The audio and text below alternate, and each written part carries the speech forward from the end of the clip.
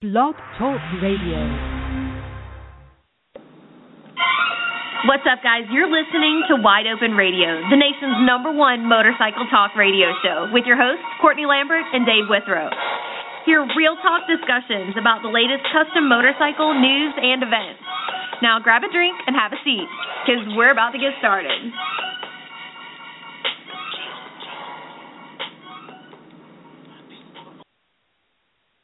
What's up, guys? You're listening to Wide Open Radio. I'm your host, Courtney Lambert. We'll have my co-host, Dave Withrow, in hopefully soon. He's out in Las Vegas for SEMA this week, and I am here in Galveston, Texas for the Lone Star Rally. So I can't wait to tell you all about that. It's been a little confusing. We had to change the time up, so I hope some of you guys were able to stay up to listen to the live episode tonight. And if not, don't worry.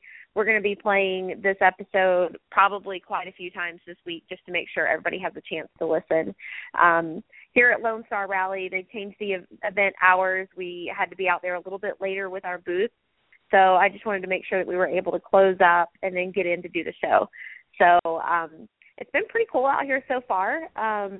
Today, Thursday, was a little bit, kind of not a full crowd, but it's been pretty good. The weather was good, and we're hoping that tomorrow and Saturday the rain will hold out a little bit. Dave, you with us now? I'm here. I'm calling in live from the Harley-Davidson Cafe on the Strip. Uh-oh. It's awful quiet. Can you hear me? Yeah. No, I'm saying okay. There's no background noise, so it's quiet. Well, good, because I'm upstairs kind of hiding in the corner where it's kind of closed and everybody's downstairs. I just scarfed Are you going to do the whole show from there? Oh, yeah. I'll have to get okay. some pictures, but I just scarfed a chicken fried steak in record time with Curtis Hoffman and Big Matt Brower. Big Matt Beckville from Brower Designs. So I may be burping during the show. Okay. All right. So how's it been out there so far? Because I've been keeping up with everybody's updates and all kinds of posts and stuff, and I'm almost jealous that I'm not there. I love Lone Star Rally, and I wouldn't trade out, but it looks like you guys are having a good time. I hadn't been. My first SEMA was in '93 with Easy Riders, and then I didn't miss one until 2008 when I started doing the High Seas Rally. So for me to come back kind of post the recession, it's bigger than it's ever been. I mean, it's sensory overload. You can't do it in the 5 days they give you. It's that big of a show. Hey, I keep hearing more and more people say that, and you wonder if they are not going to make it a whole 2-weekend, a 9-day thing for 2 weekends in a week, because it seems like that's almost what it would take. And so many people put so much effort into the cars and bikes and stuff that they build to go out there, so you would think that they would kind of give them a little more for their money. Well, every time you turn a corner, you run into somebody or you see a bike in a booth, and especially with all the audio guys that are doing crossovers. So Clock had a bike in Kicker, and I think John Shope had 2 bikes in MTX. So everybody is supporting this thing, and Arlen and Corey were there with MagnaFlow, because MagnaFlow is doing the Nest line. So literally, You're just being into friends everywhere you go. Well, you bring up a good point, and I'm curious about this. Do you feel like SEMA is becoming more of a place for motorcyclists to go? I've seen a lot of people in the bike industry and in the bike community kind of post. They're curious about SEMA. Like, should we go? Is there something there for bikers? So do you feel like it's more welcoming to bikers and motorcyclists? Well, SEMA has tried numerous times to get the motorcycle guys to become part of SEMA, and what people forget is SEMA is it's a nonprofit, and what they do with that money is they lobby in Washington to protect the aftermarket automotive stuff, and they wanted to bring the motorcycle guys in. I think the first time was in '97 or '8 when Custom Chrome was the biggest company out there, and Custom Chrome really was for it, so anybody who competed against Custom Chrome was against it. But we've had in the 90s where they had a dedicated American B-Twin section, so they've lobbied to get us on board. Now what you see is like Dakota Digital. They sell automotive. They sell motorcycle. Magnet Flow. Wizards is here. And Hoffman's got his bike in with Wizards. So you see a lot of the crossover stuff, and Doug McGoon obviously is here. So Paul Tracy's running around. I don't know if Paul had a bike, but there's so many amazing baggers in this thing. It's so you kind of feel like you're a part of it.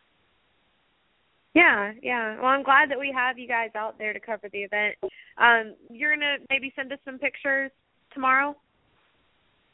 Yeah, I'll send you some out of just some of the different baggers that I was shooting, and 32s and 30s and 26s, and some non-bagger motorcycles that were kind of crazy that were out there. But yeah, there's just a lot of stuff, and then tomorrow it's over, and I feel I haven't seen 2/3 of the show. What do you out of the entire place? What has been your favorite display there? Who has the best booth? It's hard to say because we come from the Cincinnati V-Twin Expo where a lot of our guys do very simple 10x10s, 10x20s. Here, size matters, and it's floor to ceiling. And who have I seen here? Everybody used to try and out-top each other. So it used to be, okay, well, tonight Sammy Hagar is playing because these guys are putting it on. James Brown, that's who I was trying to think of. I saw James Brown before he died because one of my clients handed me a ticket and said, these guys are sponsoring it. And it's so much different than the motorcycle because we don't have the resources that the automotive guys. But you go in that parking lot and you see some of the wildest, coolest trucks, muscle cars, you name it. It's just the best of the best this year. That's cool. Like I said, I keep following everybody's posts, and I'm hoping that, if you'll send pictures, we'll post them on our page so everybody can see. What else do you feel like you can give everybody? Because I said that we were going to cover the event for them. So what else can you tell us that you've seen out there, or have you met anybody interesting that you've not met before? No, but it felt like, I'm hanging with some of the guys from Misfits, like Moose is down here, and the guys that aren't down in Galveston. So James Patience, we were hanging with him last night. We're with Curtis Hoffman and with John Shope today. But what's interesting is everybody's talking about the radio show and how much fun they have either having been on it or listening to it. And it's like this guilty little pleasure. And John brought it up, and he's like, so what was the reaction? Did people like it? Did they hate it? And I said, no, good reaction. And I was going to ask, has his show moved up to the number one, or who's our number one show now? That's a good question, Dave. Let me look. Let's see. Last I checked, who was in the lead was our guys, and they still are. TOL killed it with their episode. Yeah, the one with the worst audio. I know. I can't believe it. Maybe it has so many listens because people had to stop listening and come back. I don't know, but they have 4 times as many listens as any other show we've ever done. Wow. That's crazy, huh? Yeah. I sent them a text the other day. I was like, you guys totally killed it. And they were like, oh, that's so cool. That's awesome. Thanks for letting us know. But, yeah, they've 4 times as many listens as any other show we've ever done. Now, John's episode, he's up there. He's probably the second or third most listened to show that we've had. So last night, Doug McGoon invited us to this party up at MGM, and you felt like you were in The Hangover. It was one of those 2-story suites that had inside and outside. It looked over the whole city, and you just felt like you were, a baller up there. And we ended up at the Hard Rock, so it's James Patience and his guys, the TOL crew, Curtis Hoffman and his crew, Paul Tracy, just all taking over the Hard Rock. So it was fun. Sounds like the biggest recipe for disaster. What happened? Yeah. No, we had fun, and then I think about 1 a.m, a group of them decided to go to a more adult entertainment-related facility. Of course. And some of us tapped out and went home and behaved so we could hit the show early, and some stayed out all night. Now, I won't give you any names. I won't tell you Curtis Hoffman was out all night. I was going to say, you don't have to give me any names. I know pretty much all of them well enough. I did get a comment from somebody today, though, saying that tonight's show is past your bedtime. So I'm glad you were able to stay up with us. Well, I'm West Coast time, so I know. This is perfect for me. But, what we haven't talked about is where I was last week when we didn't have a show. Don't worry. I was going to bring it up because this is like the big announcement. I told everybody, and I hope you're going to announce it. If not, I'm going to out you. But tell us about the High Seas Rally, Dave. What happened there? Well, first, I saw my favorite 10-year-old, and I got a new joke for you, a new clean joke. Oh, God. I hope to God I get this. Okay, why is a giraffe's neck so long? Why, Dave? Because his head is so far from his body. Oh, my God. Now, who is this kid again? It's Danny Gray's niece. Okay. God love her. See, I'm going to keep feeding this. I mean, one it day makes you're sense. It does, doesn't it?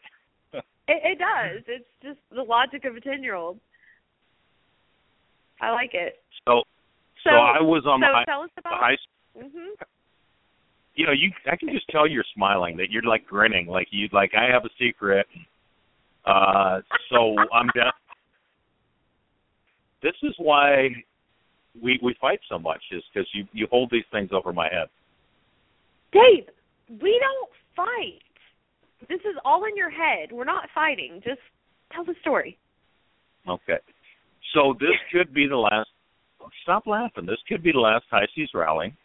There's not one scheduled for 16, and they're hoping to come back 17, so it's kind of special. I brought my girlfriend, Samara. It was her first cruise. The weather was perfect. They had 15 dialysis it was her first patients cruise? on. It was her first cruise. One of the highlights of the trip was country artist Daryl Worley, he does a lot of military songs. He did the big song after 9/11, and they do a military night, and he came out and just played the guitar and sang, and he had a buddy of his that was on board with him that owns a motorcycle shop, and they just sat there acoustically and did all these songs. I literally, there was not a dry eye in the house. Aww. So the last night on board, we decided to outdrink Daryl Worley with tequila shots. Naturally. So I wrote a million-selling song the next morning while I was throwing up called "I'll Never Drink Tequila with Daryl Worley Again." So it'll be coming to your radio soon. I'm sure. But right. so they raised a couple $100,000, which hopefully will go towards dialysis patients in 2017 if they bring the cruise back. If not, they're going to let all of us decide which charities it'll go to. But we're hoping that they keep this thing together. But the only other thing that really happened other than the weather was great was I got engaged in Cocoa Beach, Florida. And that's why you keep laughing. No, I'm just excited. Well, what I love is I'm sure you saw the picture of the ring, and Yeah. I actually gave her the band at the same time because she's so paranoid, and I knew she'd be paranoid about losing the engagement ring, so she'd feel more comfortable a lot of times wearing the band. And the last day we get back from the cruise, and my buddy's family came down to see us and to meet her for the first time. And his Aunt Paula, who's like 78 years old, she goes, "David, that's a beautiful ring. You did a really nice job. You should get a third band, though. I think another band would be nice." And I'm looking, going, doing the math in my head. I'm like, "Oh, I'm in this far. What's another couple?" So, yeah, we had a great cruise, and after being gone 10 days, we were still engaged. So she did not give me the ring back at the end, yeah. So you're going to meet her, yes, you're going to meet her in January when we're Thunder by the Bay that weekend. Good. I'm so excited. That's awesome. No, you don't know how happy I was when I saw that. I'm very happy for you. Well, what's funny is we left at 5:40. We left the house at 4:40 in the morning a.m. to get there, and I planned it to be on the dock at Cocoa Beach for sunset, and everything was running late, and we missed sunset, but it was still light out. So she was looking at me all day like, why is he so agitated? Why is he so grumpy? And it's like a mile walk from the hotel down to the pier, and I'm almost sprinting, and she's like, "Why? What's the rush? Why we got to be there?" So.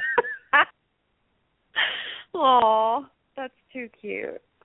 Well, I'm excited for you guys. I can't wait to meet her. I got to keep her, but now I definitely got to keep her. Here's the mistake I made. Since Doug McGoon invited us to this fancy party last night, I brought some of my famous moonshine to the party. I've already heard about the mistake you made, okay?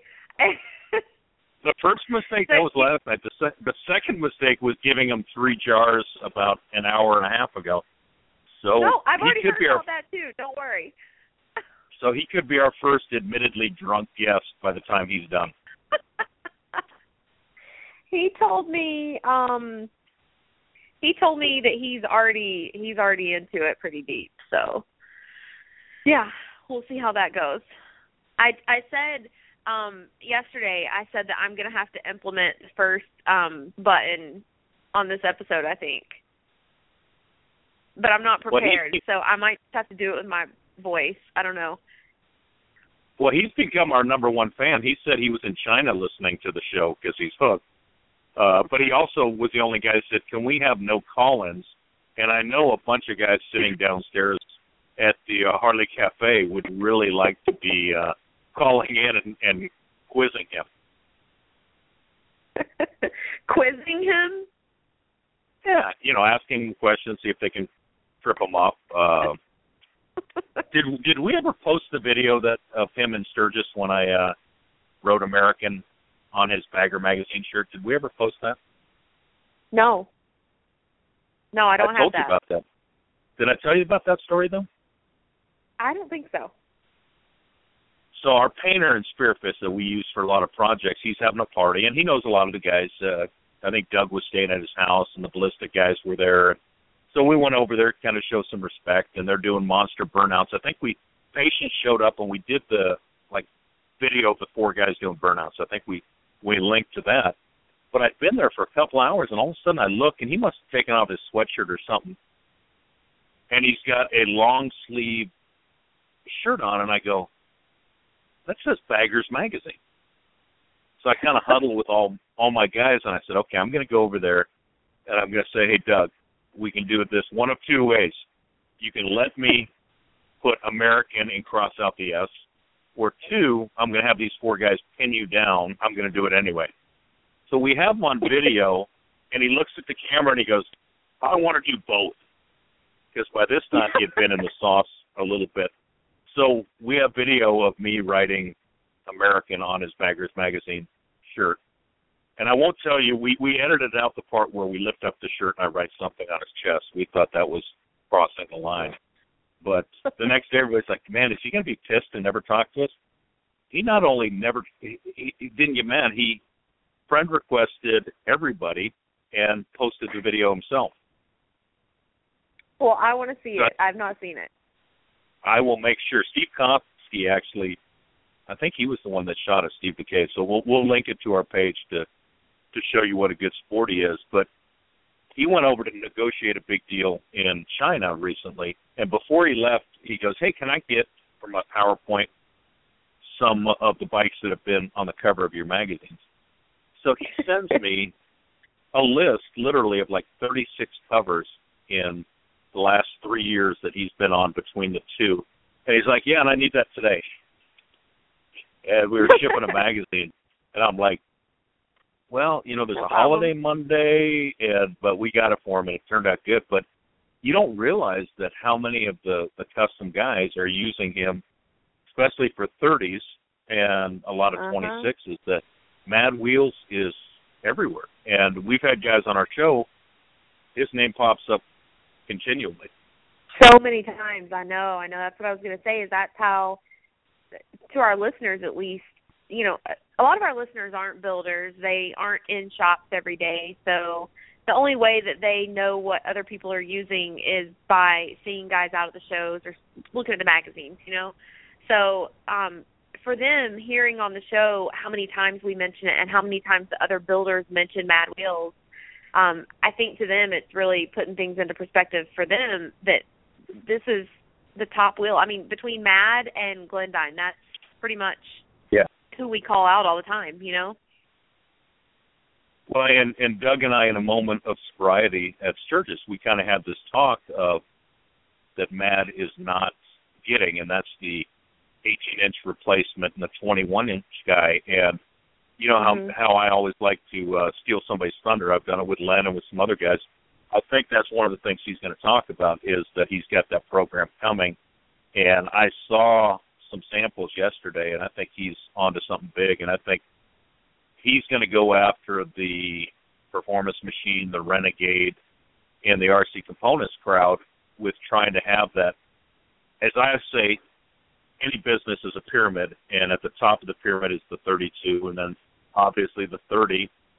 And the 26 we've seen is getting bigger and bigger near the base of the pyramid, but there's a lot of guys that don't want to stray from that 16 or 18-inch front wheel, and there's a lot of guys that when they do stray, all they want is a 21. So there's a big market that I think he can attack, and I think he's going to be excited to talk to us about that. I just stole his thunder, so now he's just going to say, hi, love the moonshine, see you guys.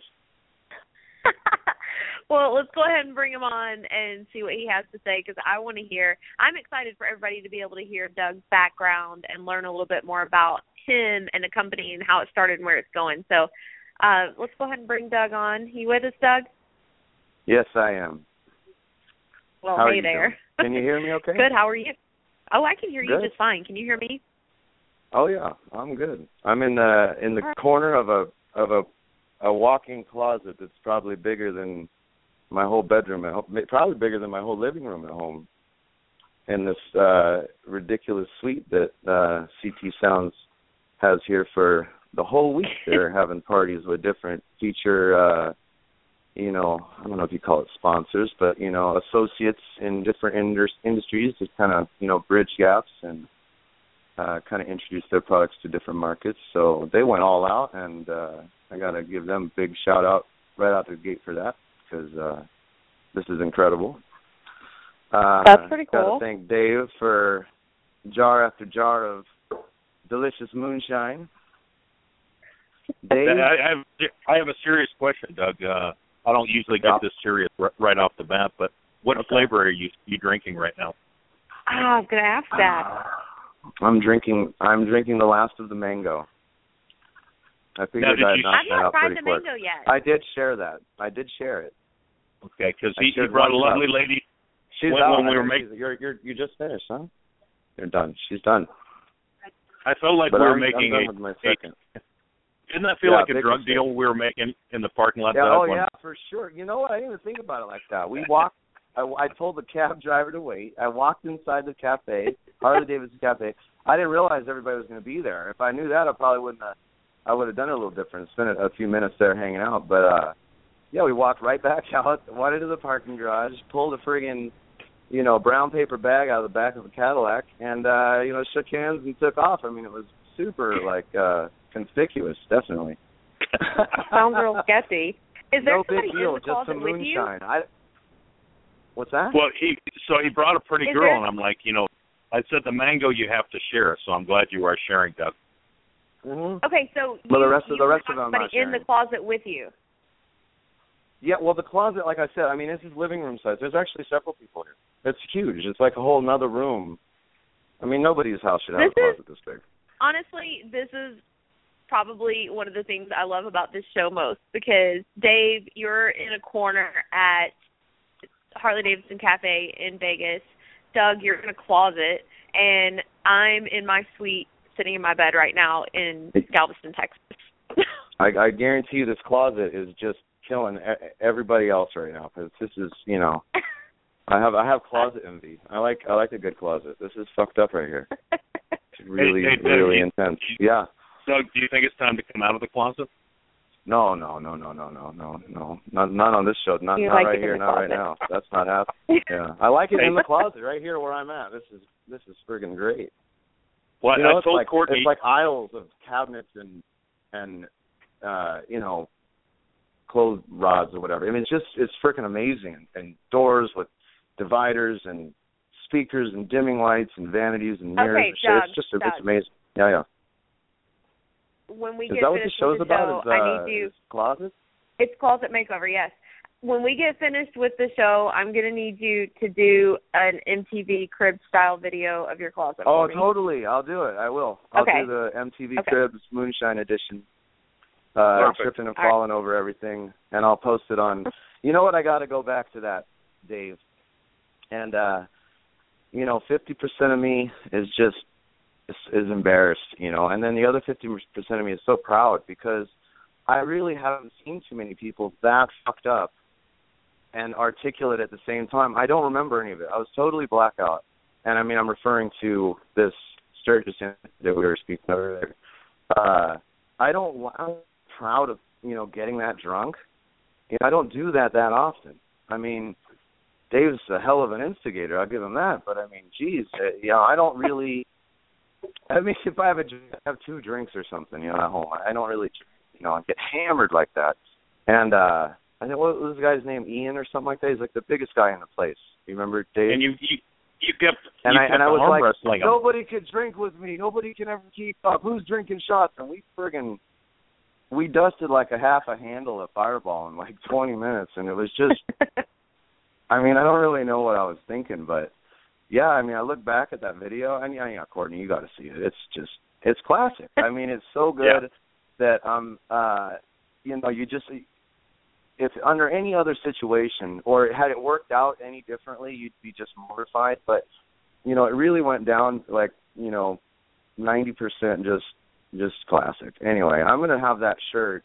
I woke up in the morning at Cody's house. They had to tell me that they were bringing girls back to his house to get me out of there, and they were moving the party. I didn't want to go. Apparently, I was just totally just gone. Anyways, I woke up in the morning. I felt a complete death, and I looked at my shirt. I'm like, what the hell happened? And I pulled his shirt off, and I go, this is cool, dude. I've seen all my friends' signatures, Dave's signature, and it wasn't until later that evening that I actually seen the video. I think I saw it for the first time on Facebook. And yeah, I mean, I just immediately was like, dude, if that wasn't me, that guy is fucking awesome right there. And you know, so I'm not too ashamed of it, but you know, yeah, that was one for the history books for sure. We'll hope that doesn't happen tonight. I want to see it.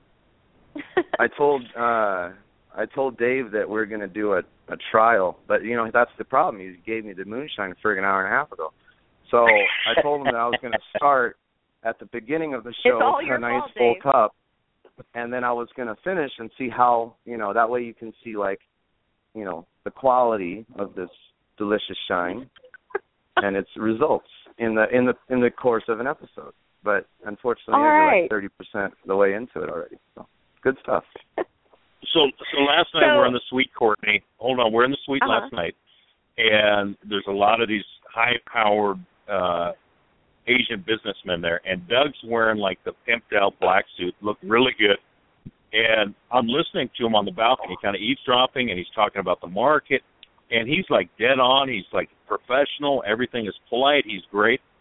And an hour later, we're drinking the moonshine, and it just went downhill from there. And the jar's over and everything else. Yeah, no, I mean, and that's cool because I do like to pride myself on having kind of like a switch, if you will. I can go from this, you know, environment to this to whatever I really need to be doing at the time.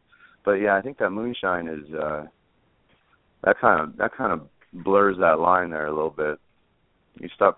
Dave, I think you have a second career option if things ever go south with the magazines, because I'm pretty sure that people know you almost as well as they do for the magazines as they do for the moonshine.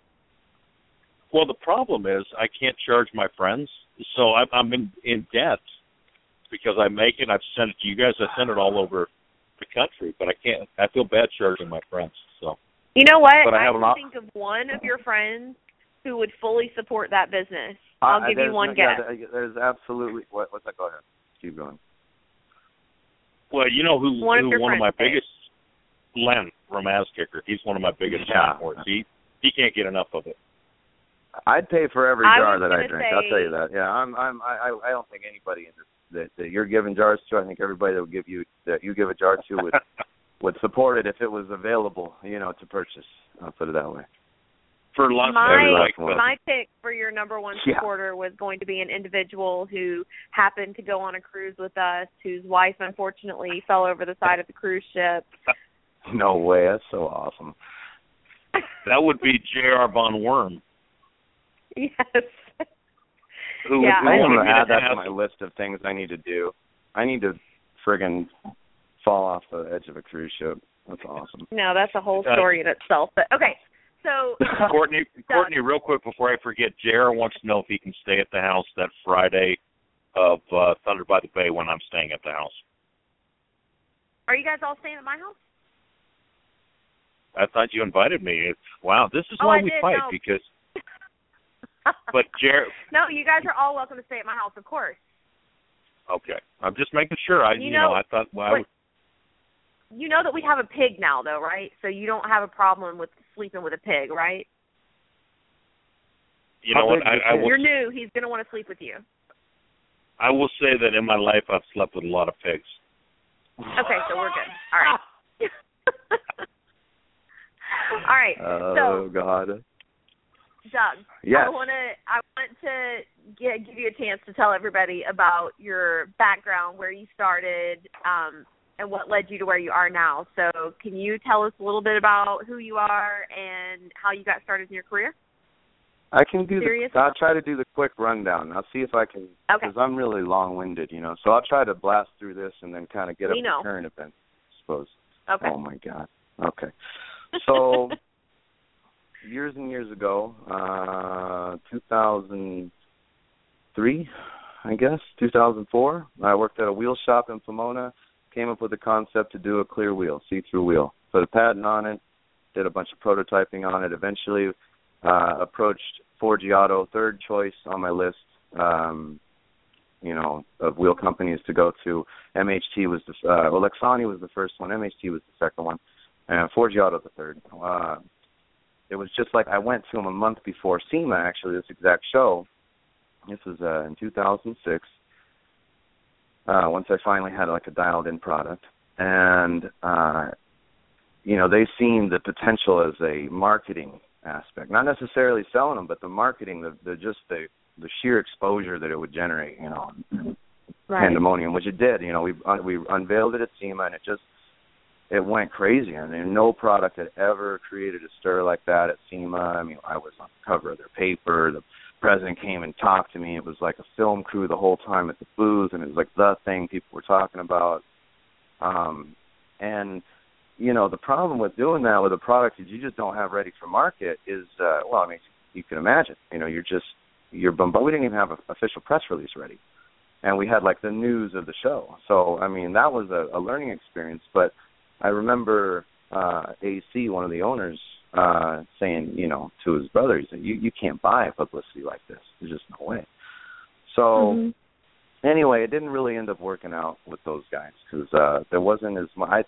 In my mind, I thought wheel companies were these great big,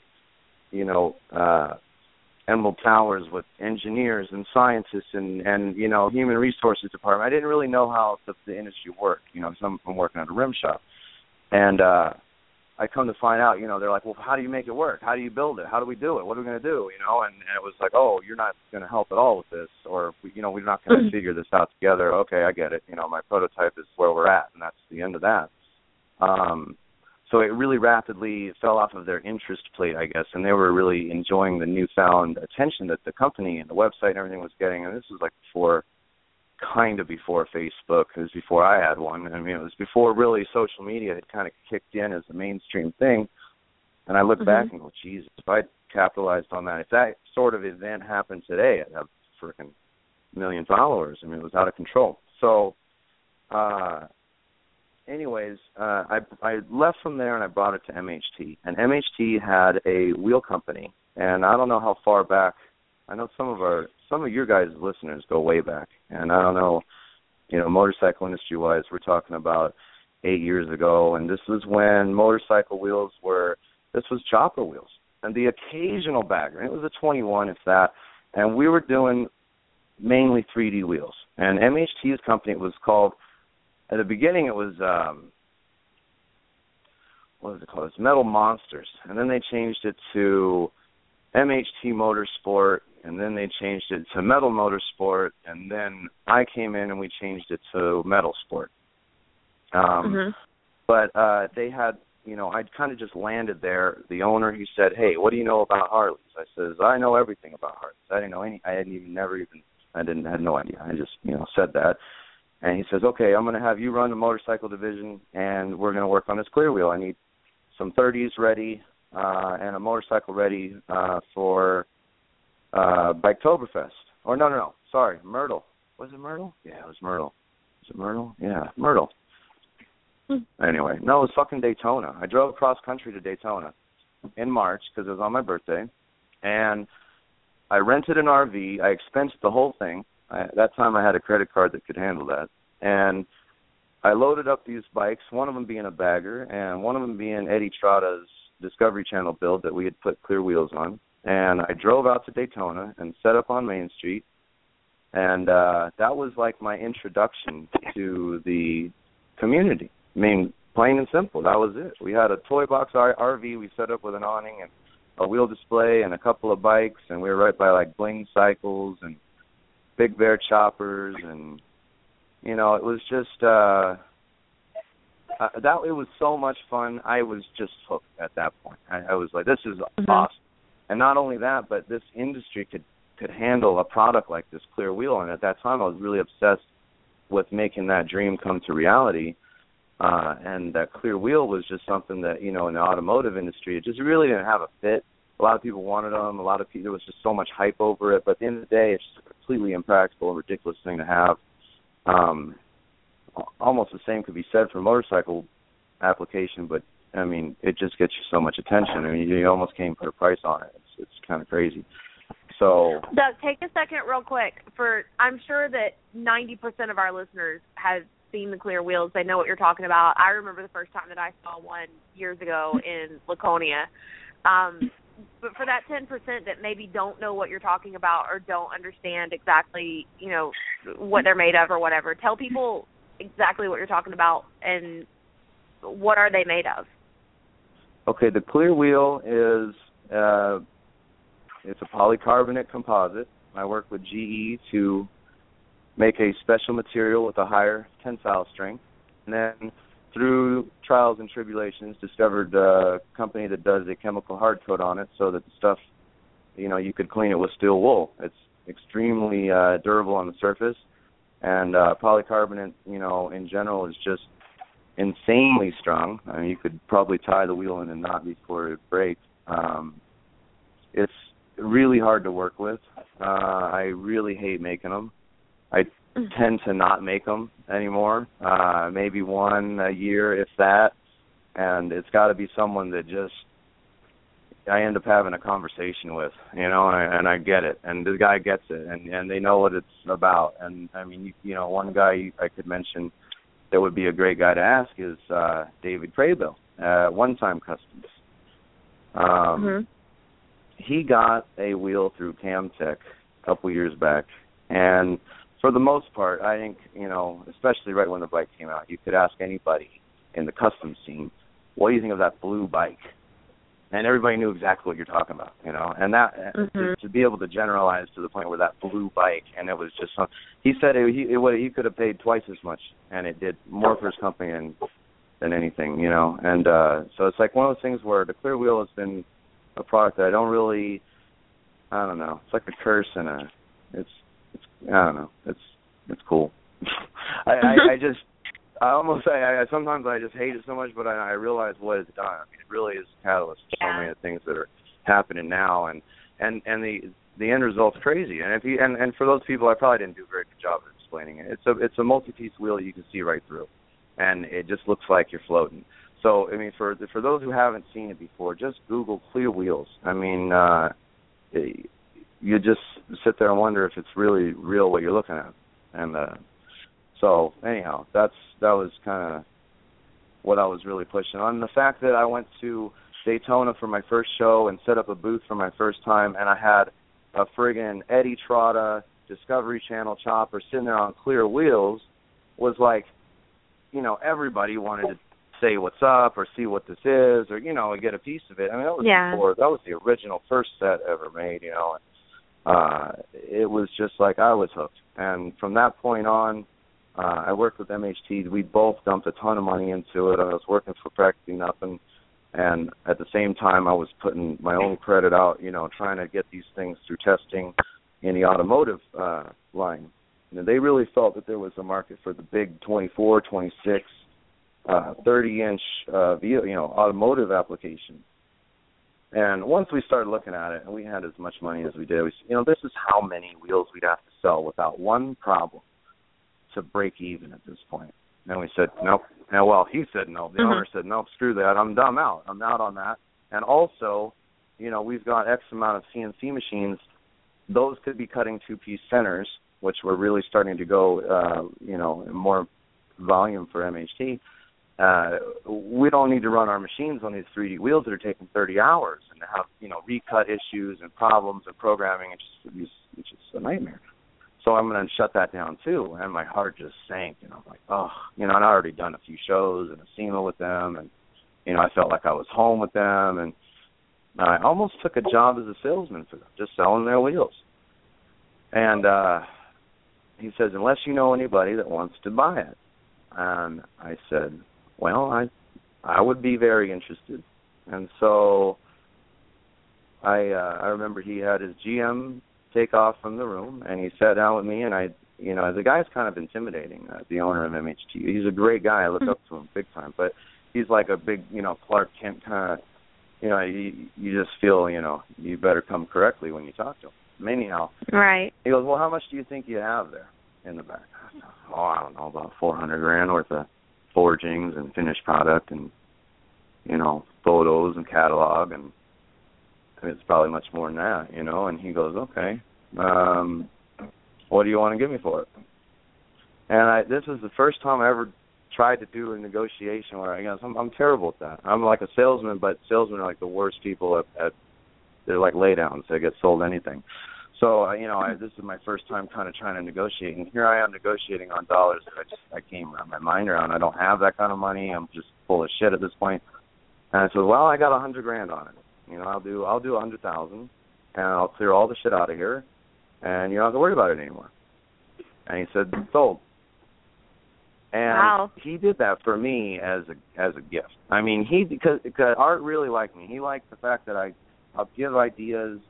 I was always enthusiastic, and I'd bust my ass late. I'd be a stressed out nightmare, and you know, those are things that a typical employee or someone, they usually don't do because they get to shut off at a certain point of the day and go home and go about their business or whatever. But that wasn't me while I was there. You know, I was vested into it. So he really seen something, and I think he did that for me to see me achieve something.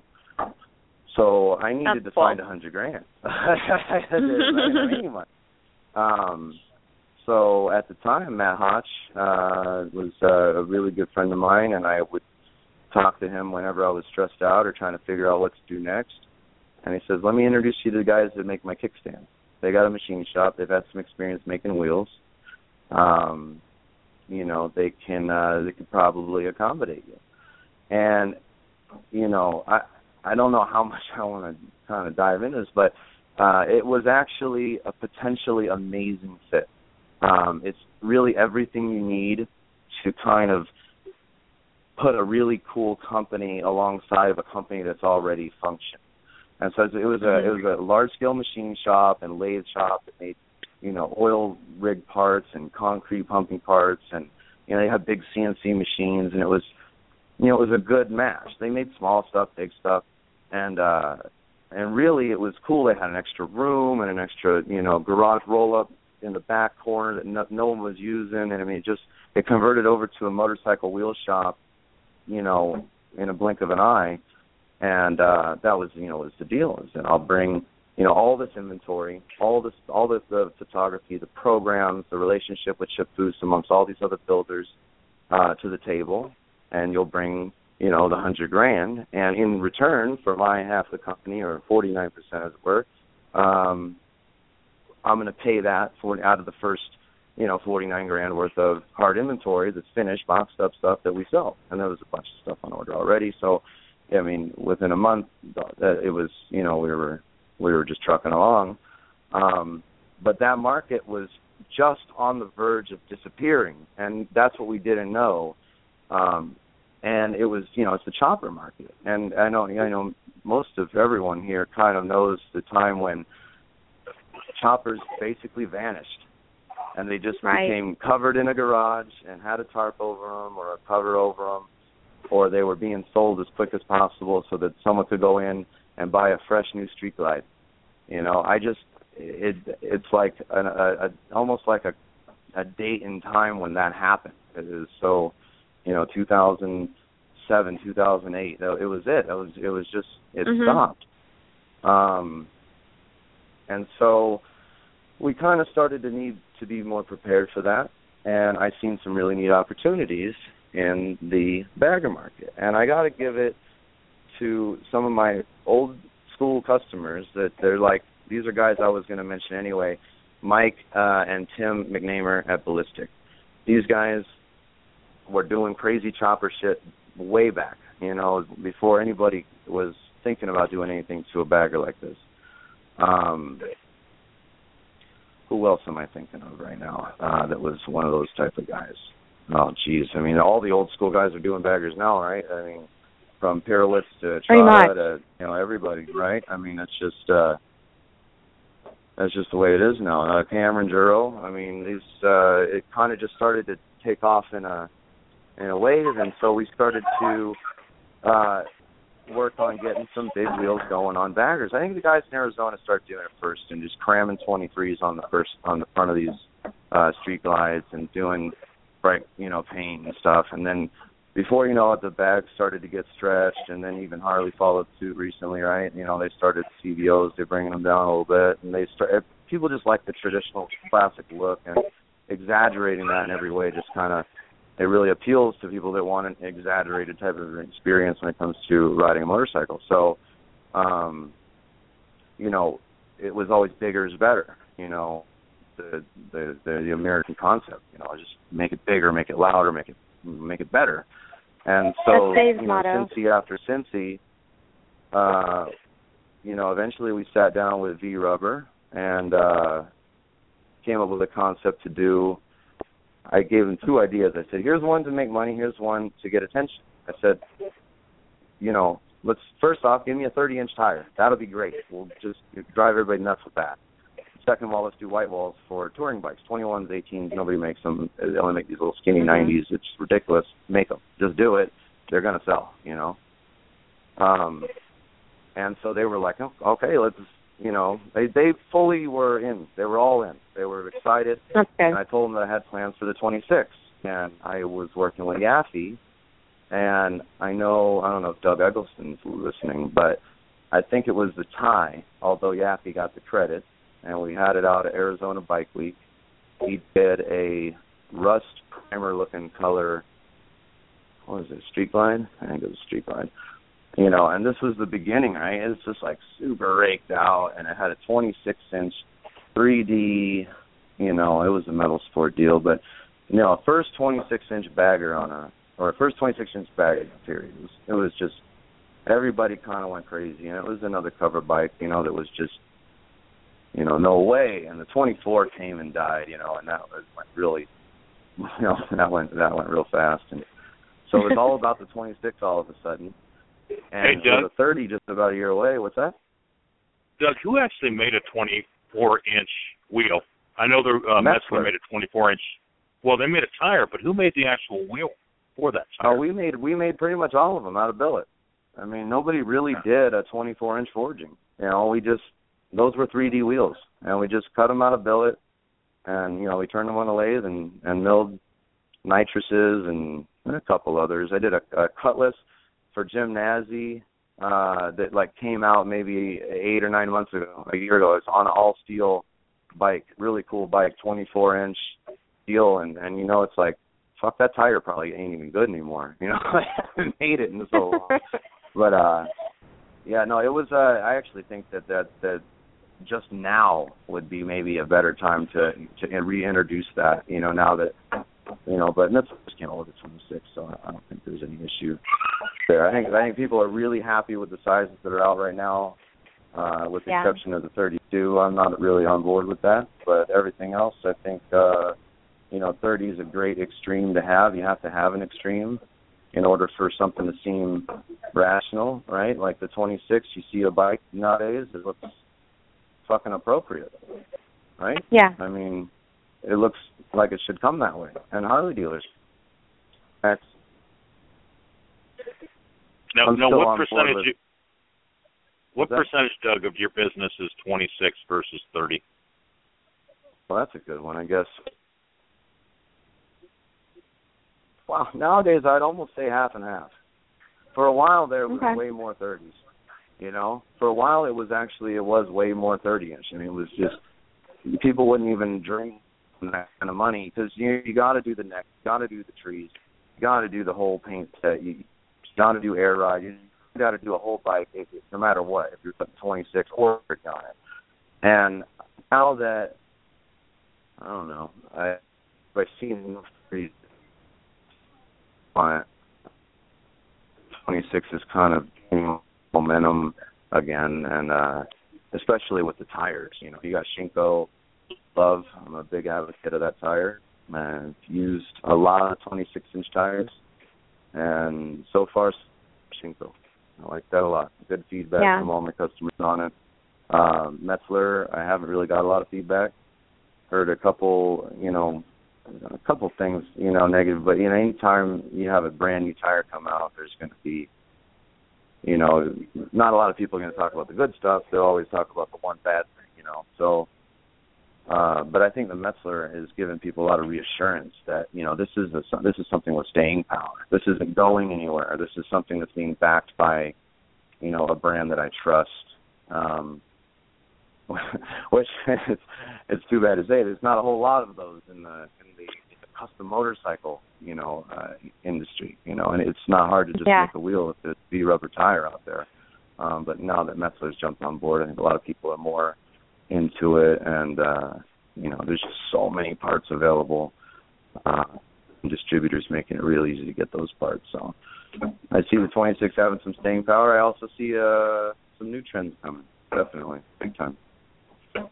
What do you think is the most popular model of wheel that you have out right now? Because I know in my mind what I feel like it is, but what are you selling the most of? It was the most popular and now is not, because it became the most popular, is the Inflictor. That wheel That's sold what I the was most. Thinking. It came out. It everybody wanted it. Everybody bought it. Not everybody. I mean, it's a generalized. It just definitely sold more than all of the other wheels.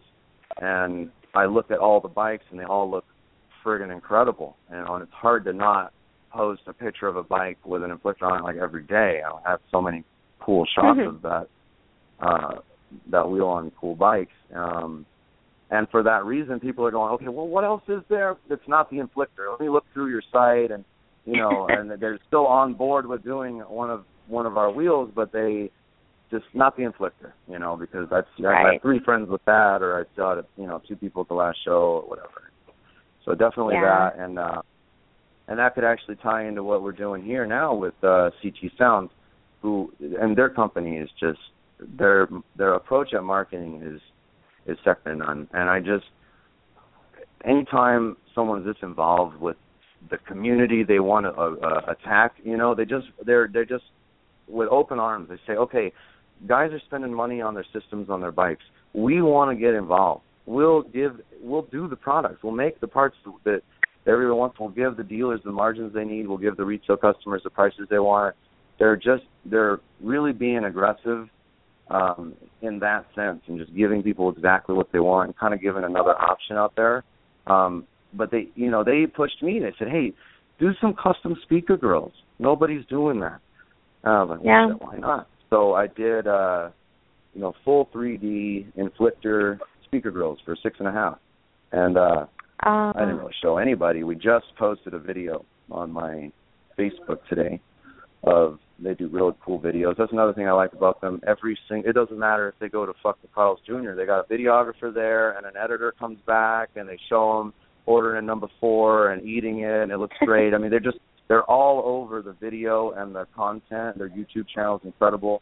They do standard installs to show coverage, and they make it look like a full-blown production every time. Really, really cool. There's a 45-second little tidbit on us machining these speaker grills on my Facebook right now. And, I mean, they're just out of control. But one of the first guys I showed it to, he's got a bike build going right now. He says, well, hey, I need 8 pairs. I said, 16 of these things. I said, I only have Inflictor right now. It's the only one we programmed. He's like, no, it's for my bike. I said, you need fucking 16 speaker grills for your bike. He said, well, yeah, I have 22 speakers, but I got 16 of them are visible or 6.5. I said, you got to be kidding me. So I gotta figure this out now. How am I going to go about producing these things? Because it's like making a wheel. I mean, it's just, you see it. Dave saw it last night. I mean, it's just kind of overkill speaker grill. I got to pick one up and touch it and look at it and play with it. They're very cool. I think he's got a home run there. I think I need to. I want to. I gotta check out the video make because like 1,000 of them or something. I always say the way we're doing it the hard way. We always say that the Inflictor looks like a piece of jewelry. Like it looks like it needs to be on a necklace. I would wear it. It's beautiful. That's what Danielle said at the shop. She's like, I want it in a necklace. Yeah. Courtney, I got a couple questions for Doug. We got off the wheels a little too quick. I asked you size, and you said 26, 30, 50, 50. What are you seeing now between chrome and black or black and contrast cut? You know what? I think with me is different because I never offered a contrast cut. I just friggin' hate it. They just don't look finished to me.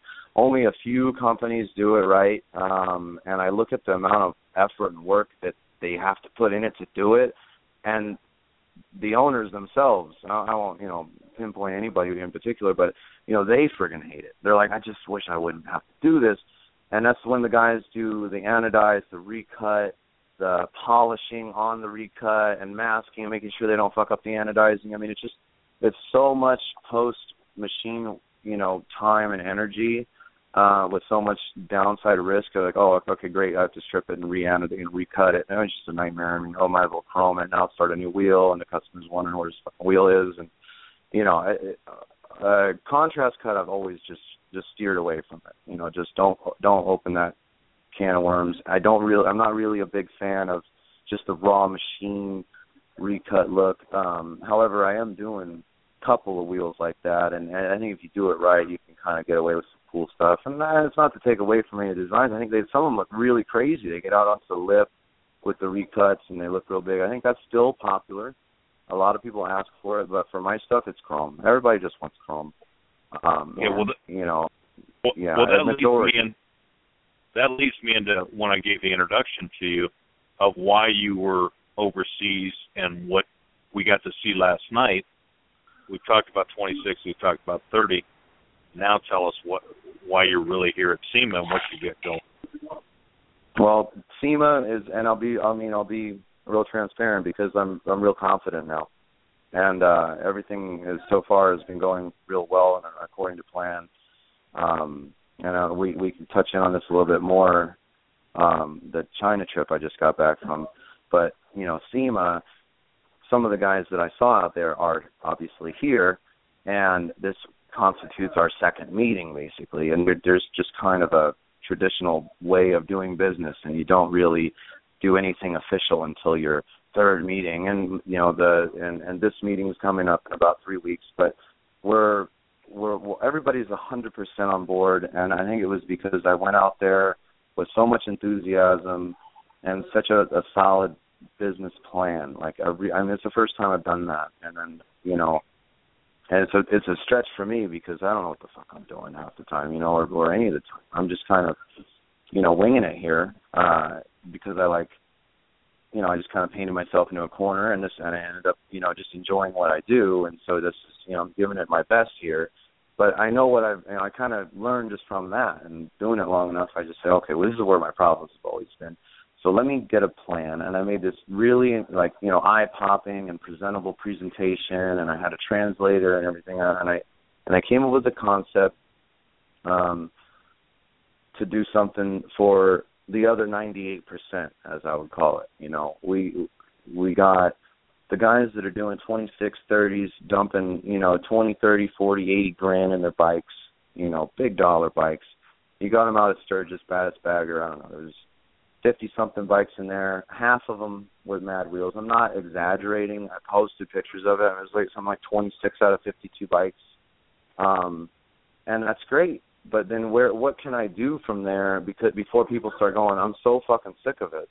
You know, I don't want, the last thing I want is another one of those wheels. You know, I just need 20 more new designs before I even think about it. So I think that's like constitutes probably 2%, right?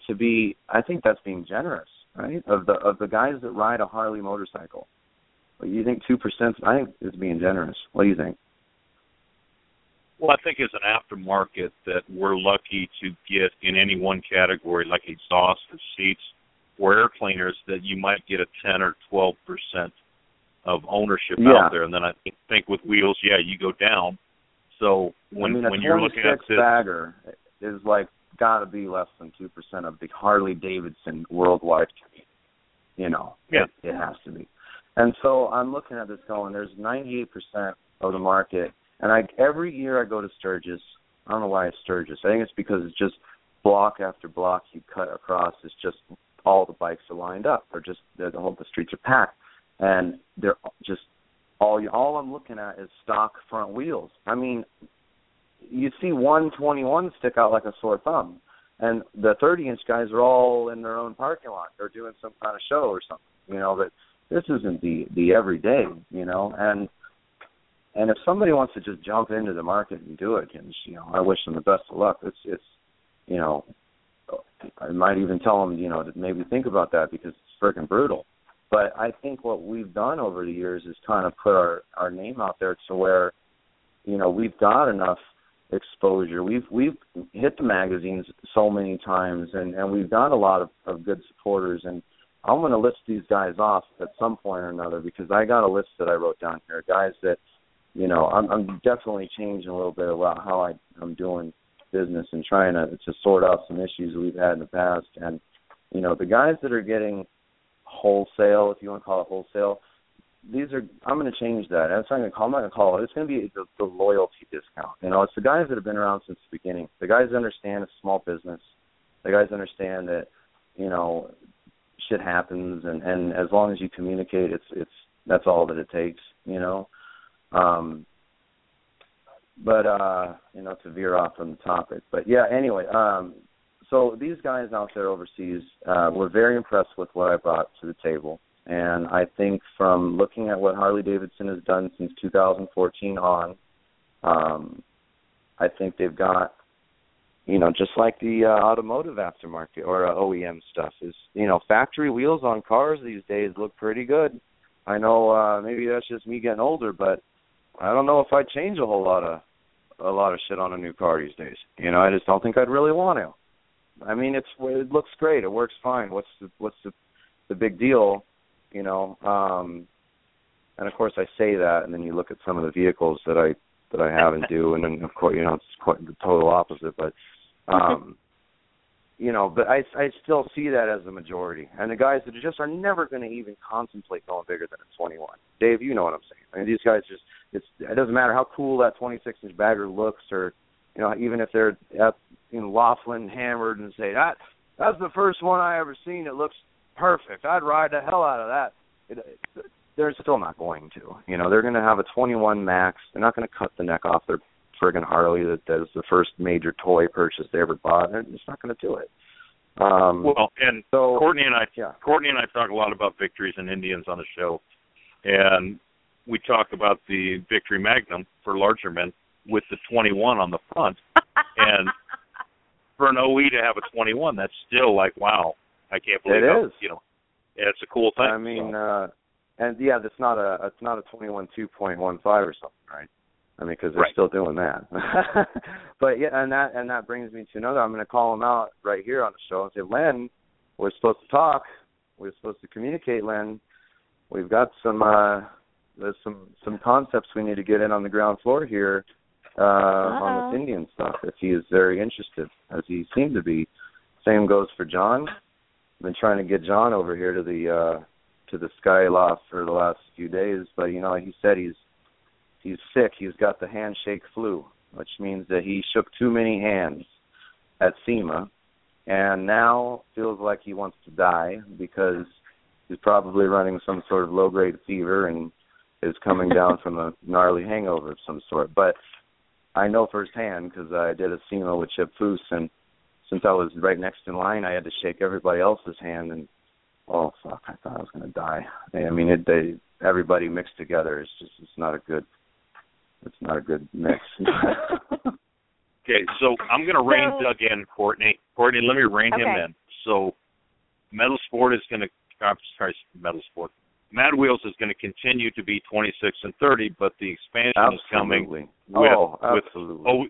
OE replacement sizes and 21s for those guys that we're really aiming at 21 and 16 out of the gate. 21, 16, one piece, friction ring, just a beautiful piece that will be, to say competitively priced would be an understatement. And style-wise is something that the guys are just not going to be able to achieve with a forged wheel. Harley Davidson wheels, it's not a forged wheel. It's just we want to do more along the lines of how the OE manufacturer thinks. And once you start adding a little bit of concept and style and back it up with a bit of marketing, I think we've really got a good. I just know it. I know we've got a great plan here, and we're going to just do. I hope to do some really great things with it.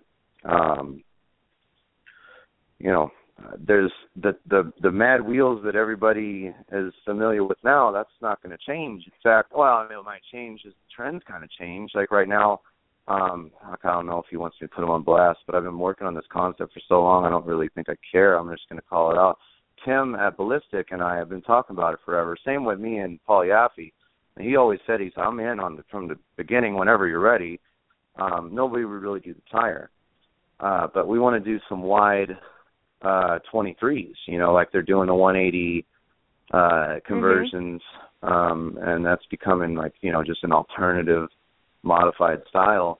I've been preaching this 23.5 1/4 for a long time now, and Tim's like, dude, just make me the fucking wheel. I'll take it. We got to do something. And I'm like, you know what? There is a tire that's too wide for its own good, 23. And this was my original was designed it to fit on a bagger without having to do trees and move your fender a shitload and everything else. And it's a 130. Is it 130 60? No, that's like the normal size.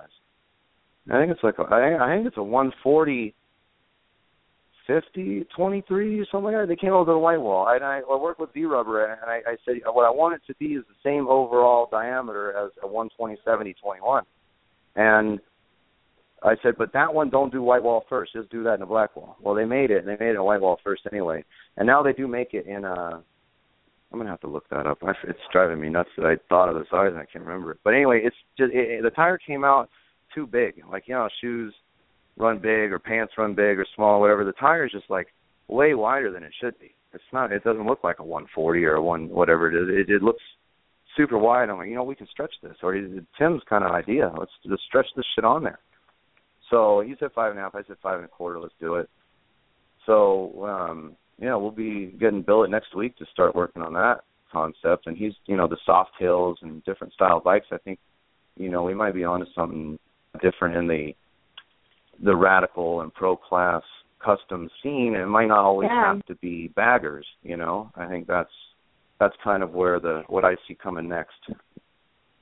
Wait, if everything goes great with your 21/16, when will people start to see those, do you think, realistically? Well, the goal, as far as our timeline and business plan states, is to have our product in prototype form, meaning that we'll make a very inefficiently expensive set of billet prototypes, to mimic exactly what we plan on manufacturing, and release this in Cincinnati. So in a few months to show this. Okay. And so now this will be to show the product. I kind of want to just, blast the MSRP out there. I really want to be, as we're all kind of learning all the time in this industry, right? I mean, if we weren't a bunch of, idiots and fuck ups, for the most part. I'm not speaking for everybody, but we'd be doing something different than screwing with motorcycles. This is what we like doing, and so anyways, not all of us, know exactly what to do out of the gate. So I've made a lot of mistakes. I'll admit it, but as I kind of grow through this, I'm like, well, what can I change? What can I do differently? Where can I avoid getting screwed over? That's that sort of thing. Hasn't really worked so far, but I think with this one, I think I'm onto something finally. So Doug, tell people. Go ahead, Dave. I was just going to say we've seen, a lot of the wheel guys have got into matching air cleaners, and they're doing grips and they're doing floorboards, and they're really expanding their base. You've got the speaker grills. Is there any plans for you to expand into stuff like air cleaners and continue that theme all over the bike? It's possible. That's one of my things. Is a lot of wheel companies and a lot of guys out there. I don't know if it's because they're smarter than me or what, but they can make a design cut real fast. And these are 2D wheels. I mean, it's like we joke when it's like a 1D. You can put it in and not even flip it apart. You just machine it, you pull it out, and you're there. You go, and it's just like kind of like blows my mind. I'm like, fuck, they could cut that wheel in 45 minutes. I spend 14 hours. It's crazy. And the same thing kind of translates into these accessories. If I want to hold up to the standard that I already put on our production stuff, I'm going to end up sitting here making friggin' $500 speaker grills. And that puts me, again, into that, half of 1% that are even going to consider spending, it's ridiculous. A guy wants 16, $250 speaker grills on his bike. There's only so many of those guys, right? And the other thing is, I got a 8.8. I need, the script. I need crystal poly in a 6x9, and I need, and I'm like, oh, okay, so I've got 10 wheel designs that are, quote unquote production, and now they're going to kit me with fucking 9 speaker brands and 10 different sizes, and I'm just like, okay, I just created 500 part numbers. The problem is not even really machining them, because there's mills. I mean, there's CNC. It's the programming.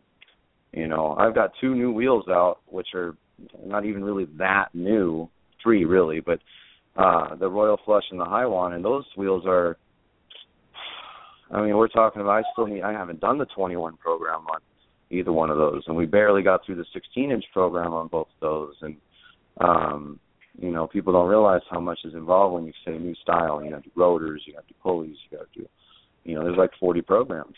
So right. You say, okay, speaker grills, great, air cleaners, great, truck and floorboards, great, let's just, throw that on the pile, and then you end up with a backlog, and that's worse than just not doing it, So I think that it's possible. I'd have to figure out a way to just have a magician programmer. And I think at the end of the day, it just comes down to money, and just having shitloads of it to put into your company for development of products, and then building inventory. The company as it is right now, it's you call, you order, we make it. It's not like there's stuff on the shelf, and it drives me nuts. I get 5-10 calls a week. What do you have in 30-inch right now? And it wouldn't matter what style it was, they'll take it. And I don't have anything. So this is like, but can you count on that? Do you say, okay, well, I'll make 3 of everything I got and dump X amount of dollars into it, and then what happens when it's a hard game to play. So right now, I think it's best as it is, but just streamlined, more efficient, turnaround times being reduced, but bringing in this OE product in inventory and having it ready for whether we do our own distribution or whether we explore options of dealing with large-scale distributors. I mean, that's something that we're going to, we'll figure out as we move forward and get towards Cincy. But yeah, I enjoy the extreme side of it.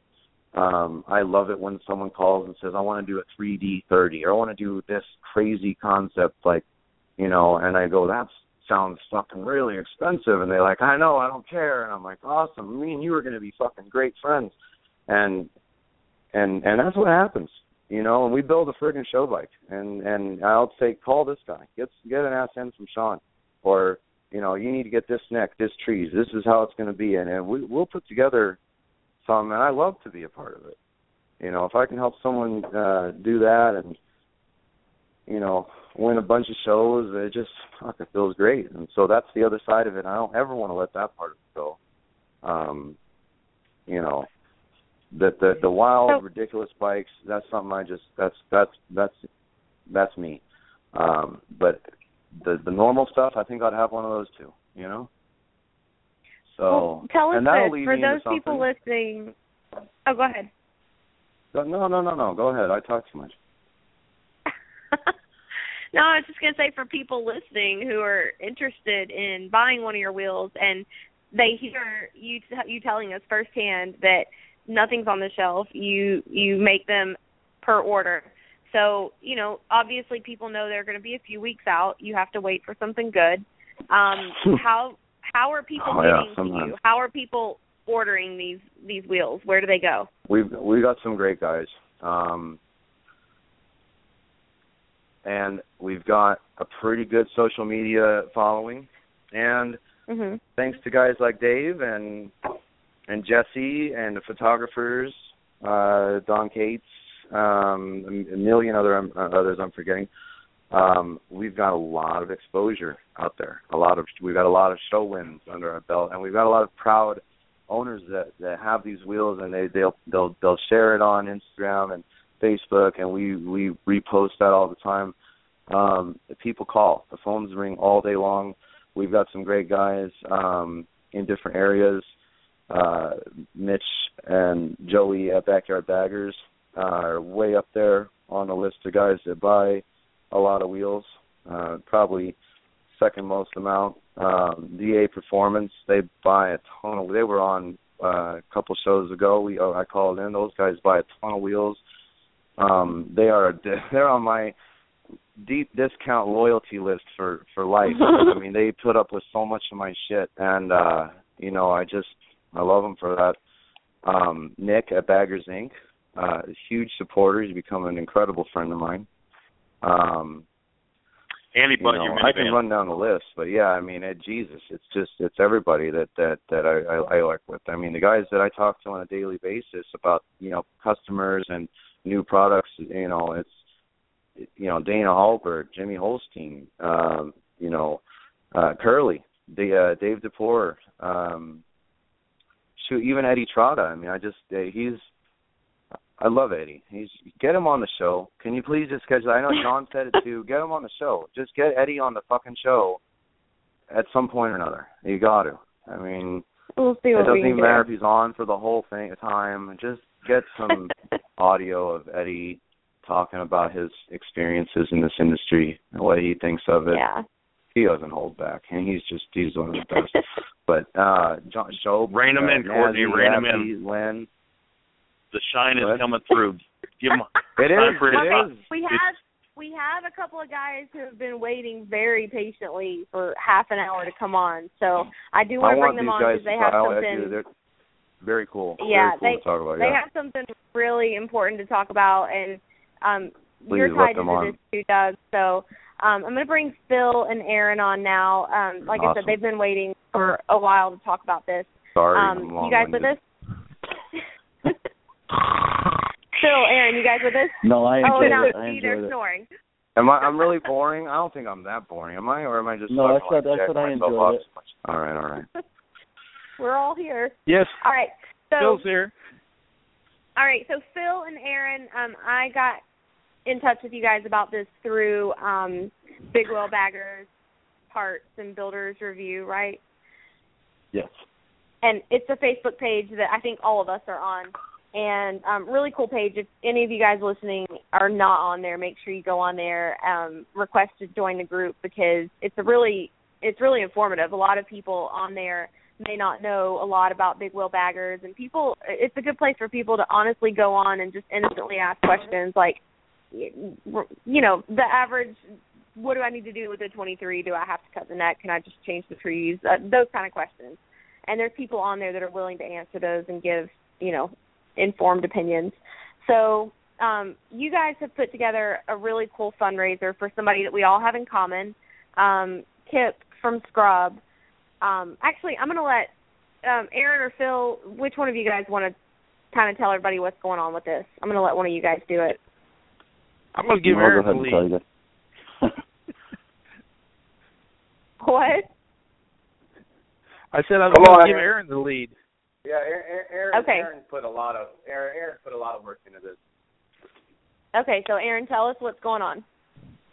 Well, Kip posted I'd say about 2 weeks back that he found out that his daughter had. Well, he thought it in the first place. He thought it was bone cancer, but then found out, I think a couple days later, that it happened to be something within her pelvis.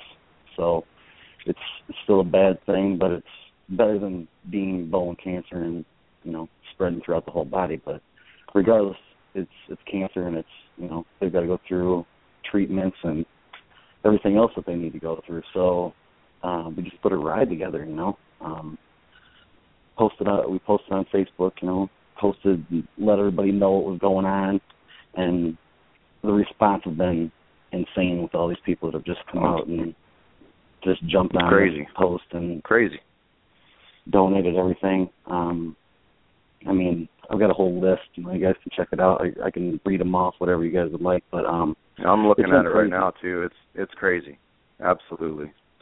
So you guys put together a fundraising ride that's going to happen during Bike Week in Daytona in March. Yeah. We've been wanting to put a ride together for a little while as some kind of benefit ride, and then this happened, and it was just perfect timing. So.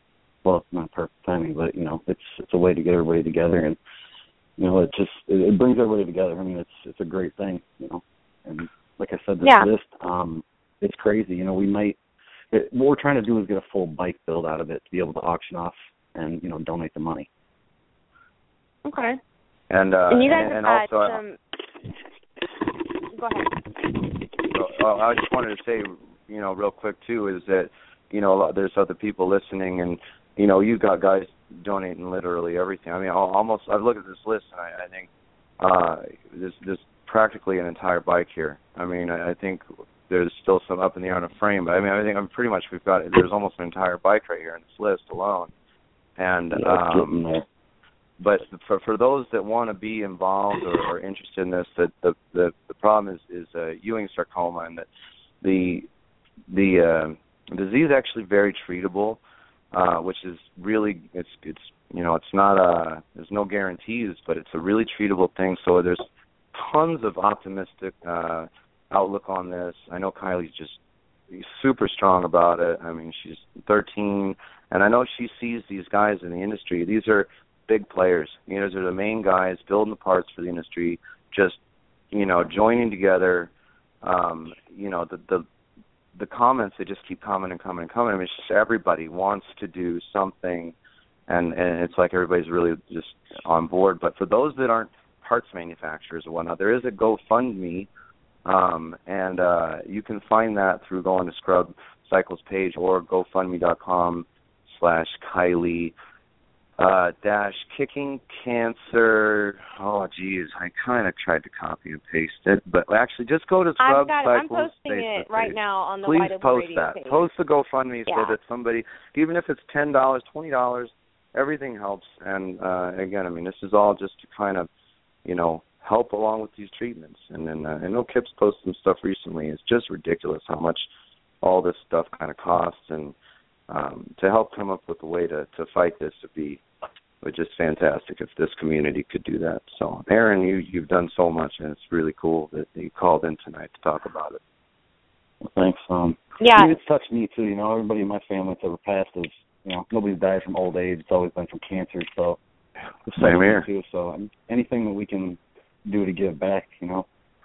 It's yeah, just, I mean, it's something. Absolutely. You know, we'd make a couple absolutely. Facebook posts and it could, you know, change their life. You know. So. And that's what's cool about it. I don't even know. I mean, maybe it's like this in the friggin' catering industry or whatever. But we're just industries we're not in. But it's like I doubt it. You know, like this community of bike builders and people that are just fans of it or involved that are just willing to, at the drop of a hat, just donate. Major. And regardless. Yeah, we've definitely seen within the bike industry, Dave, you saw it firsthand with the funds that you guys were able to raise during your Sturgis ride. Bikers really come together, and it's an amazing thing to see. And I'm glad that you guys brought up the GoFundMe page. Tony Frey actually sent me a text earlier today with a link to it to remind me to say something about it. And I think it's really cool. He told me, I don't know if I'm supposed to tell anybody what he's doing, but he's donating something that's very special to him, to her, since she's fighting here. So, and Tony used to be a fighter. So I think it's really cool what everybody's doing, and I think everybody's coming together in a great way. And I don't know, it's really special, and we all hope that she comes through great. I know she will, and anything that we can do to help, we'll do. I've posted the link a couple times there, so you guys can go check that out on all of our Wide Open Radio pages, the GoFundMe account. And then, like I said, if you go to Big Wheel Bagger Parts and Build a Review, join the group, and you can see all the talk about it there, because they do have an event created for that too. Now, I know, Doug, you wanted to say something about this. Are you still with us? Doug, you there? No, Doug's I think gone. He might have passed out. He might have. Hold he on, was I heading think that way. Well, anyway, I'm glad that you guys have put that together. The response that you've gotten, like you said, is absolutely amazing. Every day I check the post out and I see more people have added donations.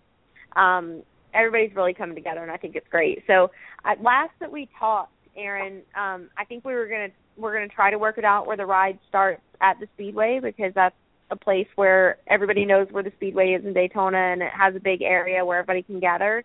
And then you guys are going to end up, where are you going to end the ride? We've actually talked to this, we got a hold of this girl. She, her family owns Cackleberry Campground, and it's right across from the Cabbage Patch. And she is, she's donated that space to us. She said we're gonna have live bands there. We'll have a bikini bike wash, and I know you got a pig. I heard you talking about this pig, but we're doing a pig roast, so don't be offended. No, it's funny because it's been a hard transition for me. People talk about stuff like that now, and I'm like, I'm supposed to get mad about that, right? But whatever. Well, I'm not asking you to donate your pig. Well, good. Good. So, all the details will get ironed out. Obviously, we have a lot of time left. We still have, 4 months? Yep, 4 months. Yeah. 4 months until it's the crazy. event. This thing's all came together in 2 weeks. This has only been 2 weeks, and all these people have donated and stuff. I just hope the momentum keeps going and people just keep jumping on board. Yeah.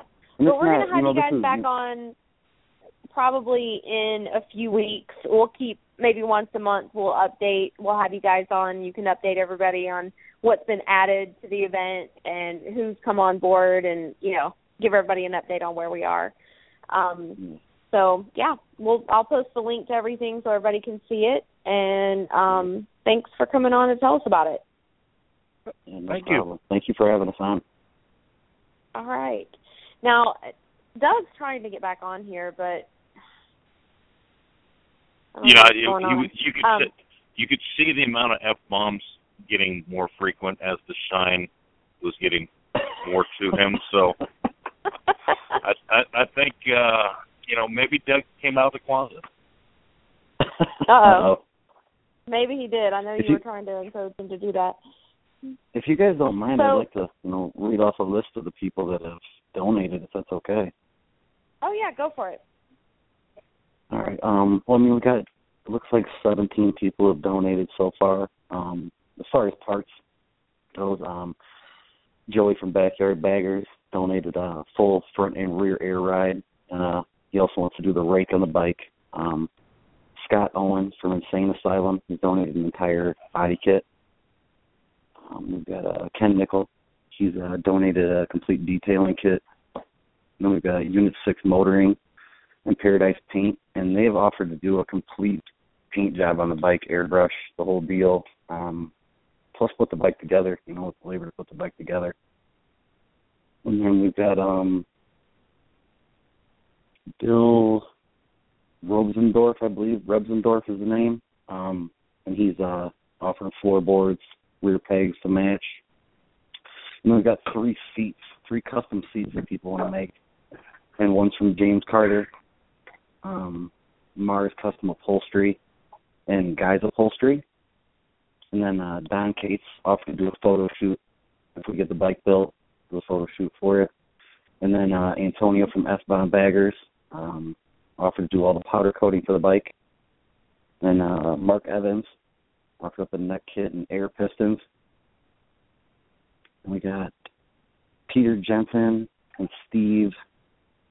And these guys, they just got a hold of me yesterday, and they're like, hey, we will do all the audio for this bike.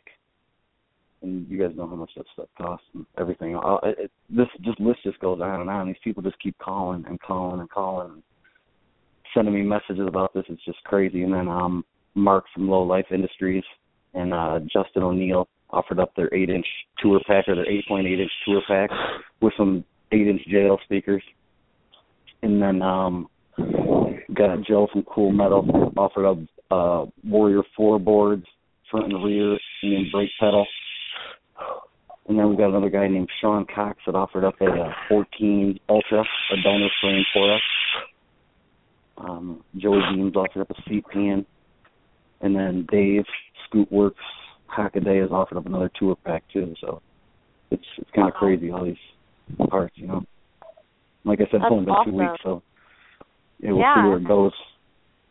Yeah, no, if you guys are listening and you are able to donate in any way, who's doing heavy breathing? That's not me. I'm thinking. Am I back on the fucking phone? I feel like somebody's going through a Lamaze class. Hello? Hello? Oh, I'm back. Oh, you're back. Yeah, I told you. I'm back. I was on mute for a while. I was listening, and then you're all calling me out. I'm like, no, I'm not coming out of the closet. I'm on mute. Anyway. And then we left Chuck Conrick over there with a half a heart on because he was sitting there waiting for my voice to come back, and then now he's got to get back into the zone again. Somebody shut him off. Sorry. He just put me back on mute. I got to use the opportunity to go back down and refill my cup of shine though. This is cup 3, full cup here, Dave. The good stuff, man. Love it. Oh wow. Well, so, okay, shit? again, if you guys have any way that you want to donate, you're welcome to get in contact with Phil or Aaron.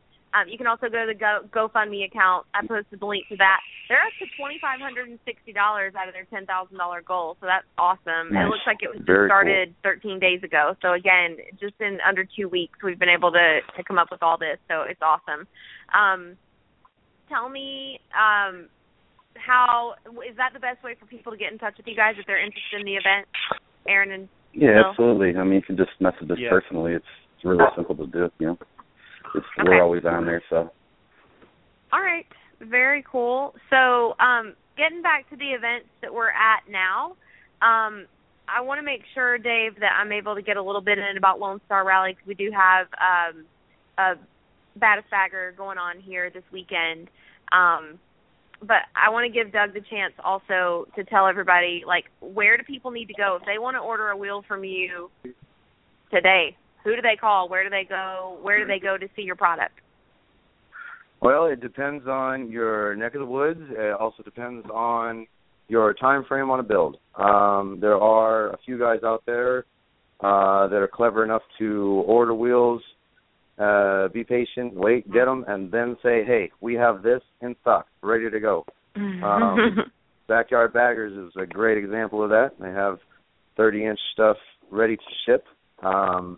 Best bet is to just give them a shout, especially there in your neck of the woods. The majority of the business we do on the East Coast. If you're looking for something that is, just one of our wheels, and you're just for your own personal bike, you can give us a call. We can give you a retail quote, or you can let us know the builder that's going to be tooling your bike. And we'll actually offer incentives to retail customers that will introduce us to their shop that will do the build, and we'll set them up with a dealer account and work one-on-one with them to get get them all going on a project. Otherwise, definitely trust your local bike builder, someone that you'll buy your parts from, because again, most of the stuff we do right now is quite custom, and you want to leave that in the hands of the professionals usually, even as things get easier and easier. So whoever you're buying your parts from are probably already set up. And if you want to just check out the product line, you can go on to madwheelsinc.com. It's a really cool site, just cool to navigate through. There's videos on there and lots of high-res pictures. There's new catalog on there, new wheels on there. So that's also fun to check out. But other than that, I'd say just, stay tuned. Watch on social media. Instagram's real big for us, at Mad Wheels. Facebook, Mad Wheels. Pretty simple. Pretty easy to find. Wow, he put his big boy pants on for that, didn't he? He did. really He cinched did. it up, Pulled it all back and that was together. very professional. Revelation. Wow, he's fading fast, though. Do you even have time to do what you're known for, Court? Ooh, the hot seat. Do you think the hot seat? Do you think he can handle the hot seat? See, I was gonna say, we don't have to do it, but he even knows what you're talking about. Womp. Oh, I'm a fan. I'm like a super fan. Well, if you're a super fan, you know it's short answers. It's one or two word. Yeah. answers. These are like yay and nay questions. Yeah, no problem. I'll try my best. Are you capable of doing that? No, I'm not. I'll be honest with you. But go ahead. I'll just hit the mute button. All right. So we're gonna do the hot seat. This is our hot seat with Doug McGoon. Very quick answers, okay? Like, act like somebody is timing you. Okay. What is your favorite motorcycle event? Sturgis. Where's your favorite place to ride motorcycles?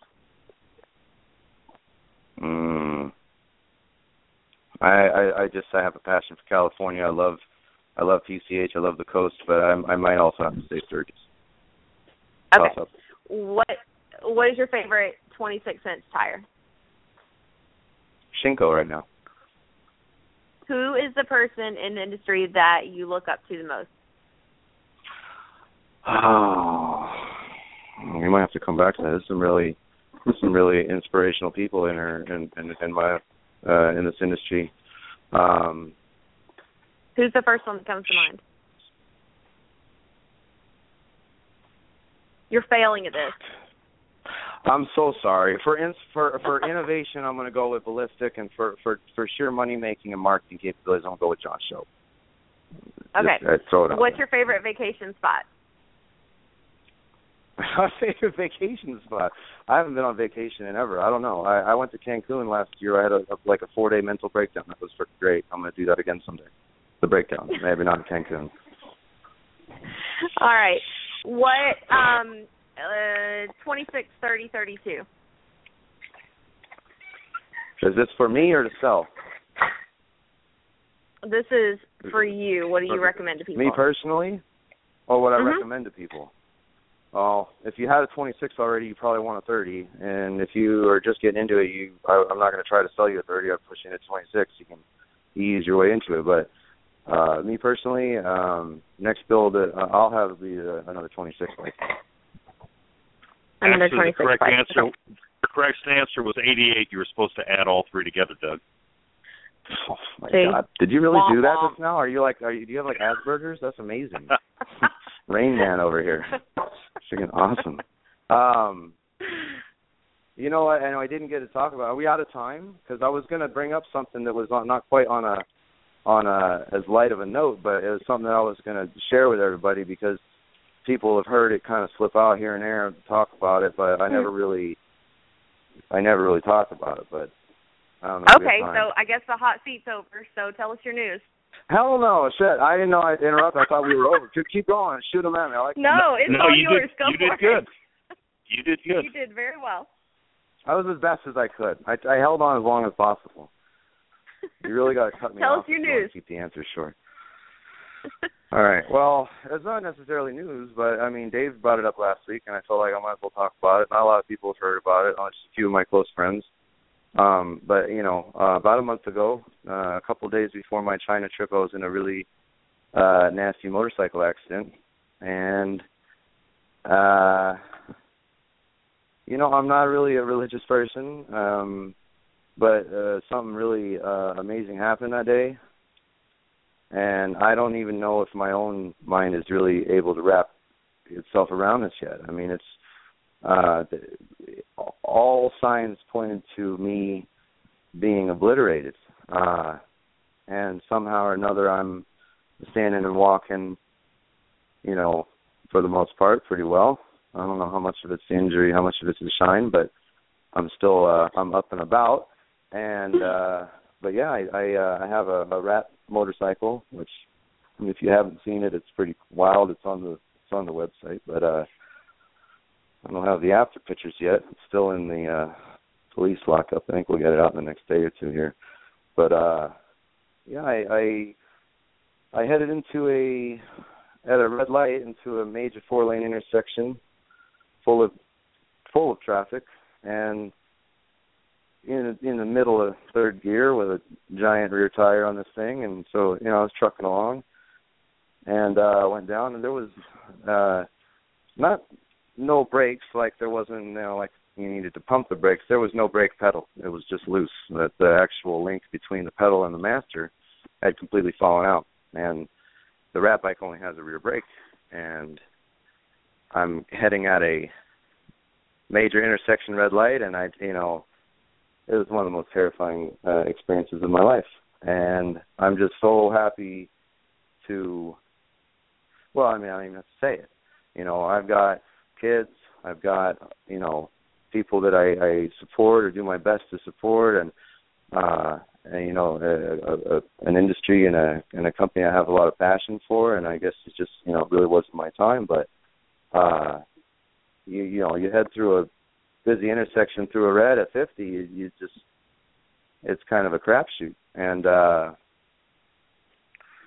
yeah, I mean, those last 3 or 5 seconds before you hit, it just seems like it takes 30 minutes, and I don't know a lot of people out there that ride, especially in the touring bike community. It's just a lot of safety oriented. It is safety oriented. Motorcycle riding in general, not maybe our, burnout big wheel bagger guys, laying frame and shit. Maybe we're not as much, but the touring bike community as a whole, I mean, we're talking about guys that take really good care of their bikes. Bikes are always 100%, working great, polished, done. This would never happen on one of those bikes. So not a lot of people probably have experience with this, riding ridiculous motorcycles around that could potentially kill you. But those that do, I've actually been fortunate enough to spend some time talking with people that have had some really terrifying accidents. And Kenny Williams, another great example of a guy that I look up to and has become a friend, someone that I can talk to about his stuff. He's been through some pretty remarkable recoveries from a motorcycle accident that he had, and that helped me a lot, just talking with him. But I mean, it's a terrifying thing. So anyhow, the other thing too is it's 100% our fault. It had nothing to do with the builder of the bike, Todd, who while isn't here at the party tonight, is in Vegas, and he is remarrying his wife, Ryan, for their 10-year anniversary out here in Vegas tonight. So a big shout-out to Todd, if you're listening, tomorrow or some other day. Keep it focused. Shorten it. You got to bring me back. Rein it in. But, rein it in. Yeah. Let's go. But anyways, the accident, it happened. It passed.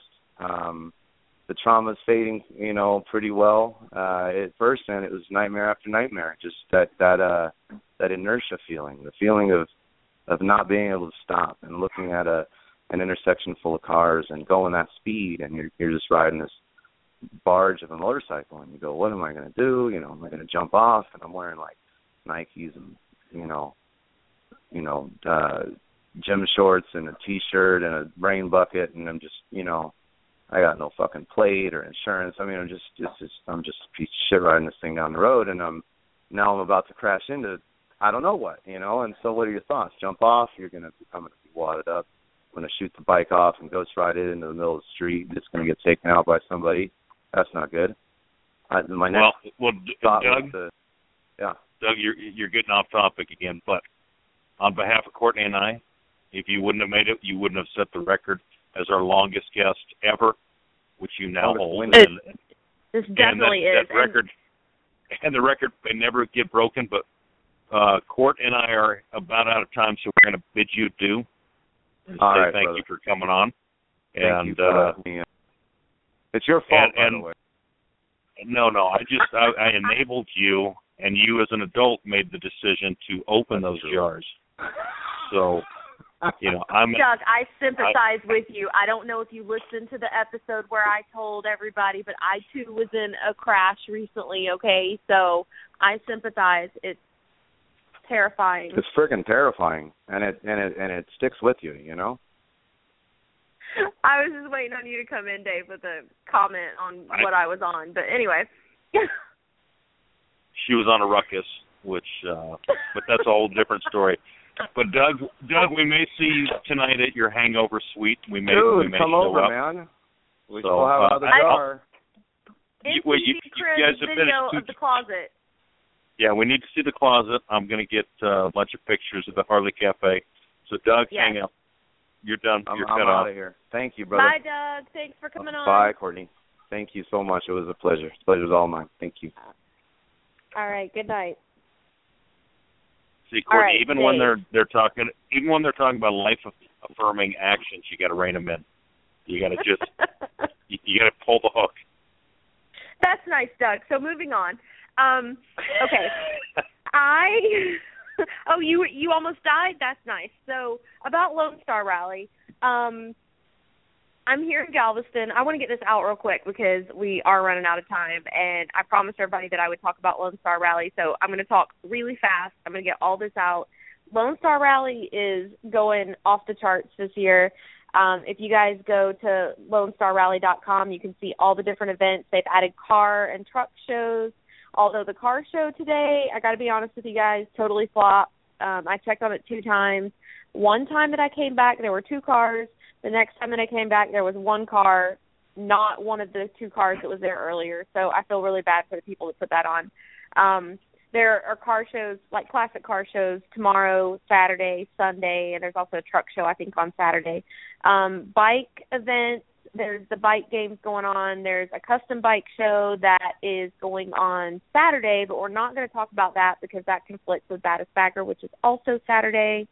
Baddest Bagger is going to be put on at Seawall, and Tony's going to be out there. I'm hoping Tony gets in. I don't know if you've talked to him, Dave. I know his flights were delayed earlier, so I hope he made it in.